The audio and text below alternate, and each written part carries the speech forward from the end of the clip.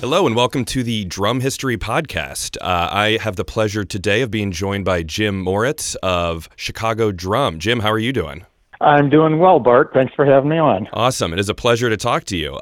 So today we are talking about Slingerland drums, something that you hold very close to your heart. Why don't you tell us a little bit about your connection to Slingerland? Well, my connection is I kind of have a family history of people working at the Chicago and Niles plants. I had two great uncles who worked there back in the day. One, I believe the story I heard was on the guitar banjo end.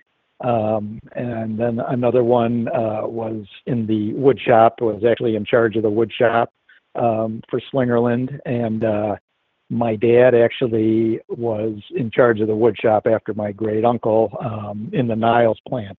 Wow. Now, also, I was there in my high school years, early to mid 70s. It was night shift when there was a big spit out of drums. They had a couple of shifts going, and summer vacations were kind of spent at the Slingerland plant. So kind of Slingerland in the blood, I guess. Yeah, you were born and raised with Slingerland. So how far does that date back with your family working there? I'm not exactly sure of the guitar end great uncle. I believe it was 30s, 40s. The drums were there, I believe, in the 20s. I can't remember the dates offhand now when they started doing the actual drums, but I believe he was around as well with the drums too. Why don't you, in your you don't have to be too specific, but why don't you run us through what you know about the history of Slingerland, starting as far back as you can go? Well, as far back as I can remember, it was the banjos and guitars, and I believe they were like the first company to have an electric guitar out too, back in the day. With the Ludwig boys, let's say, they started their company, with drums, and Slingerland wanted to get into that too. There was a little downfall with the advent of the talking movies, so there was less drummers going to get the traps and all the accessories for that type of thing, and Slingerland kind of snuck in there, and they never stopped going for a while. They made their impression in the footprint of drum making, and they kept it going pretty good. I think I read in Rob's book, in the Slingerland book, that it said that it was kind of in retaliation where Ludwig was saying, well, we're going to get into banjo making to get, I'm kind of getting this mixed up, but I think it was to get military contracts for making banjos, whereas Slingerland was going after that bid, that contract, and they said, well, hey, guess what? Now we're going to make drums because you're kind of messing with our area. Right. Yeah. And there was never any really love between the two companies. They were always kind of going at it with things. It was just a lot of different things going. In the 60s, it was we're getting ahead of ourselves here, but yeah. There was a big controversy with the drumhead making. It was just always kind of going back and forth. It was a very competitive between the two of them. Even when my dad, funny story is we went to the plant in Niles last year after the drum show, and we weren't allowed in it, but I had a couple friends from out of town, and we grabbed my dad, and we just walked around the plant on the outside, and he was telling stories about, putting these big posts by the parking lot so they could put chains across to keep the Ludwig guys out. Oh, my God. There's also stories of Bill the Third, when he was younger, B number two wanted to go over to the Slingerland plant and kind of fish through the dumpsters to see what Slingerland was up to. I don't know any vice versa stories, but I'm sure there's Slingerland going to Ludwig as well. So there was this competitive edge between both companies. Yeah, I mean, I guess so.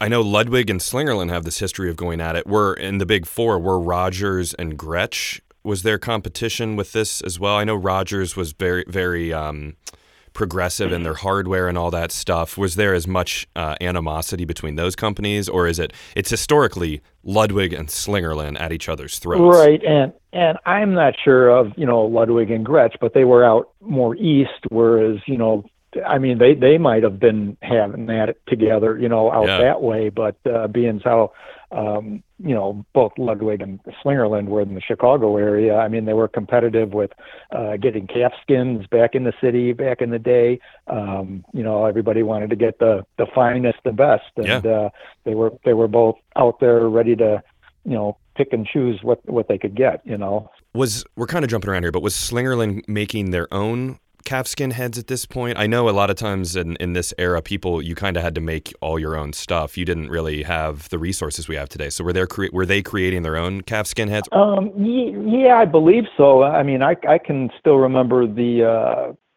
they had calfskins stacked in the plant when I was there a little bit too. So yeah, they were making they were tacked on calf skins, and there were tucked calf skins. So yeah, they were doing their own stuff. Wow. Well, that's cool. So Jim, why don't we run through a little bit of the family history of the Slingerlands, and we can touch on a little bit about how HH got started really early on in music. But let's just kind of go through the family tree a little bit. Okay. Well, the HH, he was the one who's kind of started it all. He was in with his brother, I believe, Arthur James, I think it was called. I think that's right. And they kind of got together and were working together.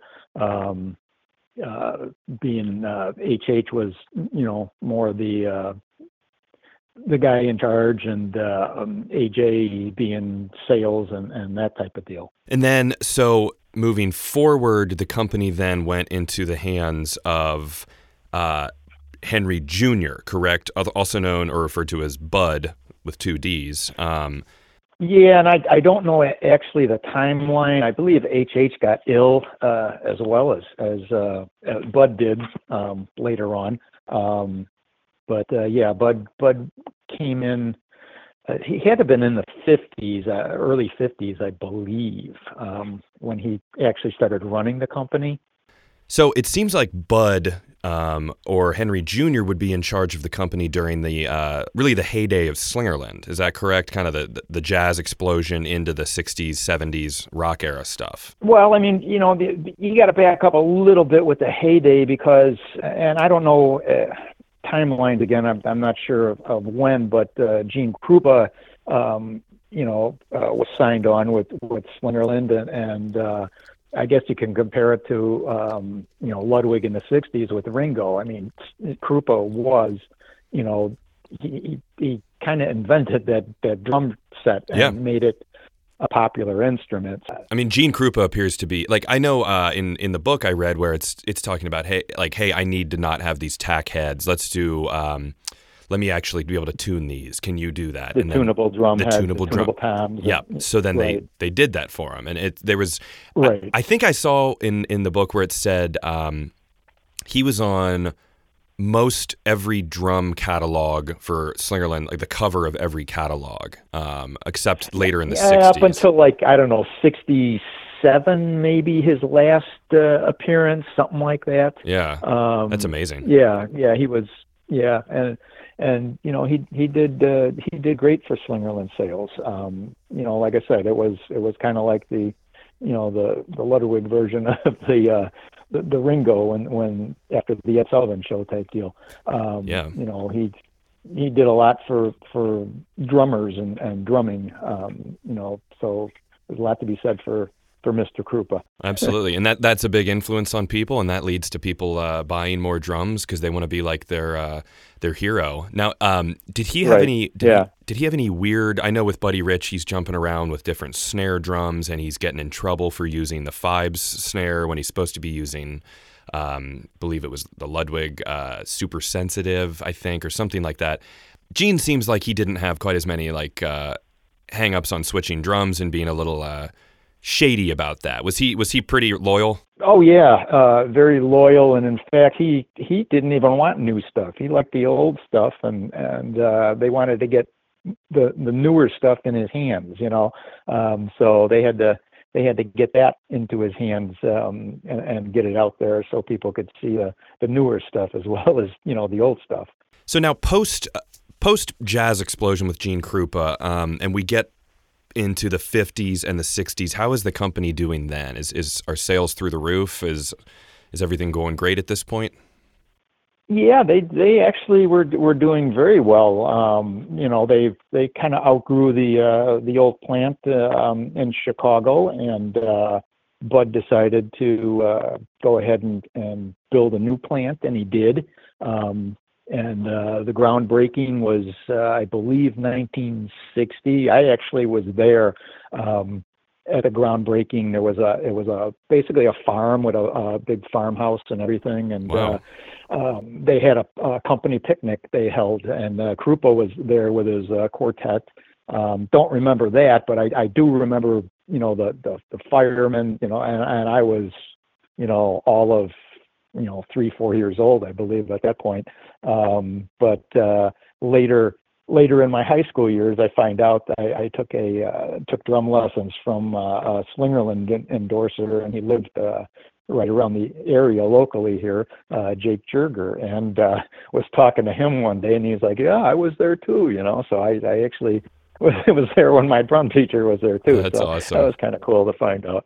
The plant was opened, I believe, in '60. I can back up a little bit. My dad joined Slingerland about 1955.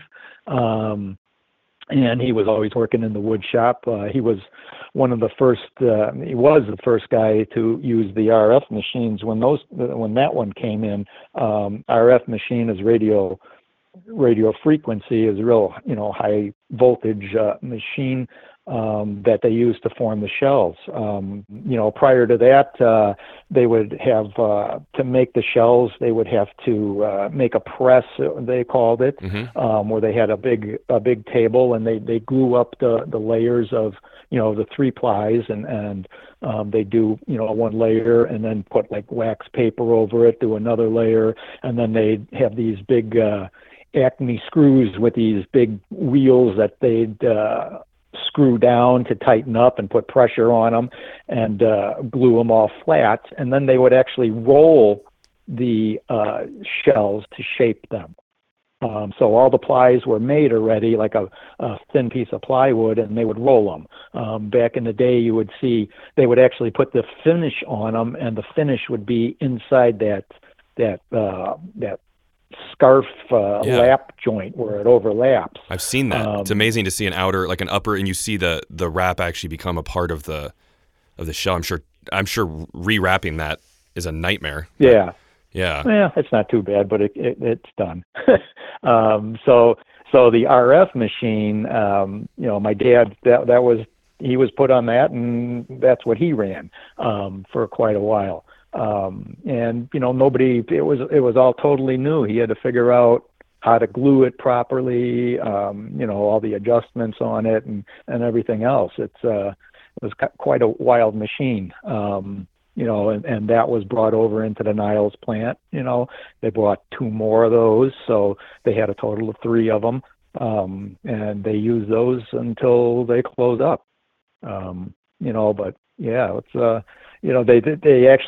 they actually had to bring extension cords. The story goes when they moved into the Niles plant because all the electrical wasn't done yet. But Bud wanted to get things up and going, so he told employees to bring extension cords and everything else. So wow, man, yeah. You just got to start making drums. I mean, this is 1960, where I don't know the exact year that Ringo, the Beatles were on the Ed Sullivan Show, but I know that's just after that, it was just the explosion of people buying drums. Yeah, that was about 64, I Yeah, believe. yeah. So, yeah. Big upswing after that. Is that the way it went?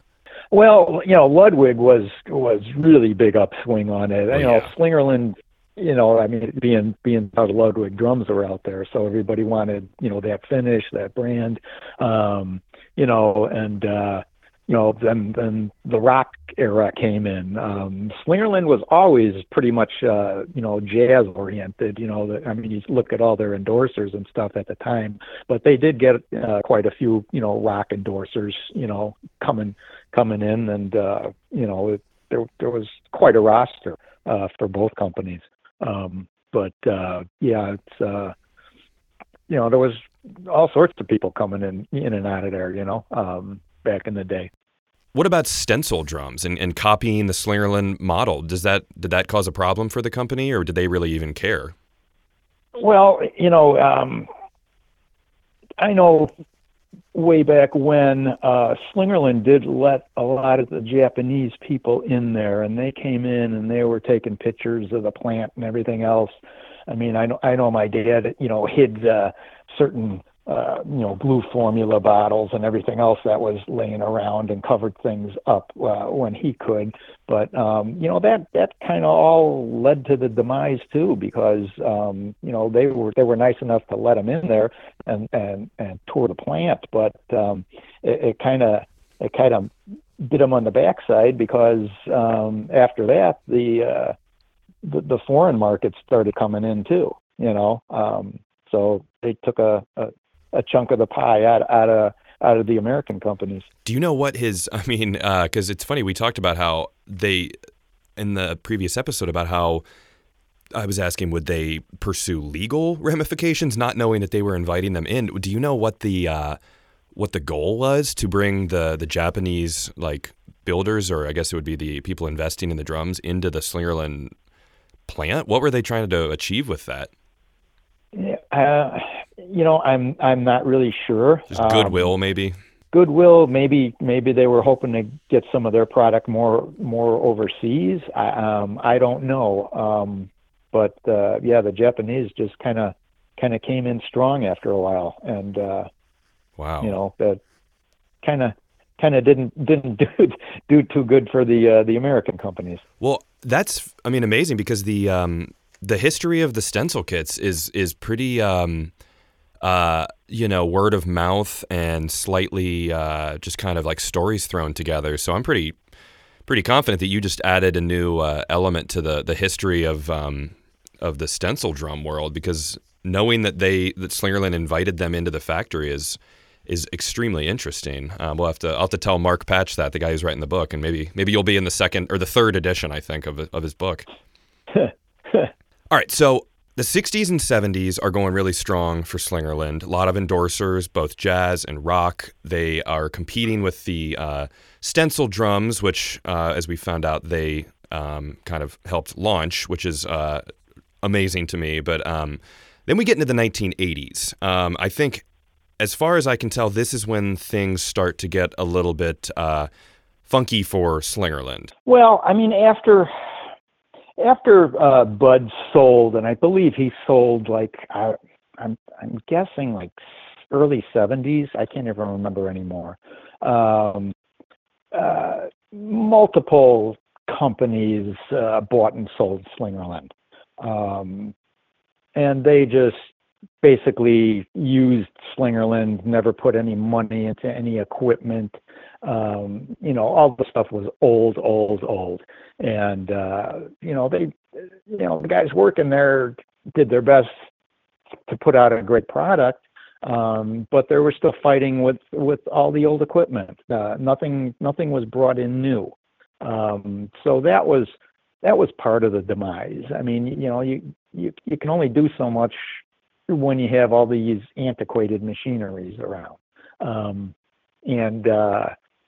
That was, it just started going downhill after, there was still kind of a heyday in the 70s, but, yeah, the later 70s, that's when the downhill started going, again, multiple companies buying and selling. It's just, it wasn't the same as the family-owned Slingerland.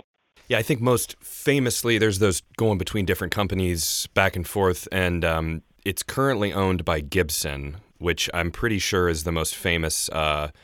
When people think of Slingerland and saying what went wrong, they'd say, well, Gibson owns it, and they didn't do anything. And I know that I read that part of it was because if small shops wanted to carry Slingerland, then they also had to carry Gibson guitars, which I think for most people who've ever been to a music store and seen the price of Gibson guitars, that's just not feasible for these small shops, which even today on April 16th, 2018, when we're recording this, Gibson is in trouble on their guitar end. Like, people can't afford to buy this stuff in the current economic climate. So I know Gibson kind of gets the blame, I think, a little bit for what went wrong with putting the nail in Slingerland's coffin. Well, there was the last owner in the Chicago area when he bought Slingerland. I mean, it was like he incurred a lot of debt when he bought it. He actually moved out of the Niles plant, downsized tremendously, moved out to a plant in Algonquin, Illinois, and had a skeleton crew out there, and it just never really took off. I mean, they basically set up shop there, and the bank closed them down. My dad tells me a story of, they were waiting for a load of veneer, and the owner was at the bank with the checkbook, and my dad already said something's wrong. And when the guy came back, that was pretty much it. It was just shut down. Oh, wow. Yeah, so my dad kind of just put his keys on the table and walked away. It's like, that's it, I'm out of here. Yeah. I still am in contact with some old guys from the plant that I know. Some of them are a little bit older than me. I'm not saying they're ancient, but my dad's probably the ancient one out of everybody. But I still am in contact with some of these guys, and actually some of them are helping us out now. So that's kind of cool. That's a great transition to talk about what you're doing right now with Chicago Drum and carrying on the tradition of Slingerland. So now on to you. How did this all happen for you, where you're doing what you're doing? Well, we started doing more restoration work, bearing edges, rewrapping, and that type of deal. And one of my associates, I hadn't met him before, but he had worked with my dad and knew my dad, and a couple years before we started doing the restoration work, I had met him, and so we were talking, and he's like, well, what if you made a snare drum, and did this and this, and I said, yeah, I could do that. So we actually built a drum, and he's actually got a band and plays out locally, and he had the snare drum at first because that's all we had for him, and it was very cool hearing the sounds of that drum that we made coming out of that hall that he was playing in, and we kind of took off from there. We made him a set, and he's still playing our stuff, and we're just doing the same type of builds that we learned at Slingerland. We're using the same type of a wood shell makeup. We're just taking it up a few notches, and taking care of all the little problems that a mass production shop has. We're more of a smaller boutique at this point, and we spend a lot of time getting everything just right, and the sound of them is fantastic. Everybody loves the sound of our drums, so we got to be doing something right. Yeah, absolutely. So you are you're building them from the ground up. You're creating the shells then? Is that right? Yeah, there are shells, and we do the solid maple reinforcement rings, just like the old school, and the same type of edges. We're doing, a 30 round over edge on them. Very, very precise bearing edges, glass smooth bearing edges, not like the old, Slingerlands where you could feel ridges all over them. Yep. That's where your sound comes from. So we take a lot of time, in sanding and making sure everything's just right on these things. Well, they are absolutely beautiful drums. I have not had the pleasure of playing them yet, but I've seen them, and just unbelievable. And like you said, it's just more modern. It's, 50 years later, of course, it's going to be just more polished and more finished. And I'm assuming you're not using the old radio frequency machine, right? No. This is totally different now. It's just more modern, up-to-date equipment. So we're getting a pretty perfect shell out of them. So we're very happy with our products. Well, that's great. I mean, you should be proud to, you are the guy who is carrying on, like, for lack of a better term, you are the new Slingerland drums, because Gibson's obviously not doing anything with it. I mean, you're the guy. Yeah, well, they're sitting on the name, and don't know what's happening with that. But we've been forging ahead with Chicago Drum, and so some people say out of the ashes comes Chicago Drum. Well, to a point that is. Yeah. We're doing a lot of things similar but different. We're making the old canister thrones. Oh, cool. Just doing a whole bunch of different stuff.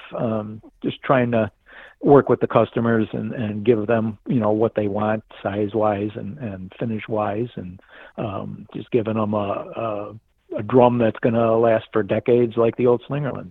So these are custom. So if I call you and say I want a drum set, I'm not getting one that's just pulled off the shelf. These are typically made to order, or do you have kind of a correct surplus? Yeah. Cool. Yeah. Okay. Yeah, no, they're made to order. Awesome. Well, we don't really have a catalog set. We do stuff like the old catalog, outfits, but it's whatever somebody would want. They would get in contact with us, and we can make it for them. Cool. Well, I encourage people to get in touch with you if they're in need of a beautiful custom kit that has that vintage feel, but is not going to let you down in any way with problems with hardware that can't hold up or anything like that. Yeah, and you say vintage feel, and there is actually a vintage feel on these. The rebound of the stick on the heads, there is a vintage feel to these drums. We've got the sound, we've got the feel, we've got the look of vintage. I mean, our stuff is basically, if you would have bought a set way back in the 40s and 50s type deal, 60s, we nailed the feel and the sound. Any type of music you throw at these things, they can handle it, whether it be blues, rock, jazz, you name it. These can handle it. So, Jim, this has been awesome. I would love to give you the opportunity to let people know where they can find more info about Chicago Drum. Well, you can always throw us a email at info@chicagodrum.com. You can go on our website at Chicago Drum.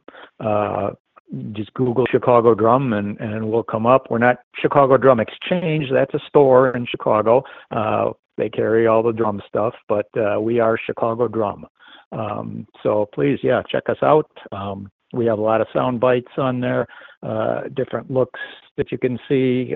We can browse through our website. We do restorations as well, repair work. That's a big part of the business too right now. So, we do all sorts of things. So and if you have any problems with your drums, take them to us. And you're typically found at most of the drum shows around America, right? Well, we're starting to get out there more. I've been traveling out east. We went to the Delaware show. When was that? In March. I'm heading out on the road again this weekend. Is the Connecticut show. So that'll be Sunday. So if anybody's in the Connecticut area, and later on, next month, I'm trying to think of the months here, in May, is the big granddaddy of all vintage shows in America, is the Chicago Drum Show. biggest one in the States.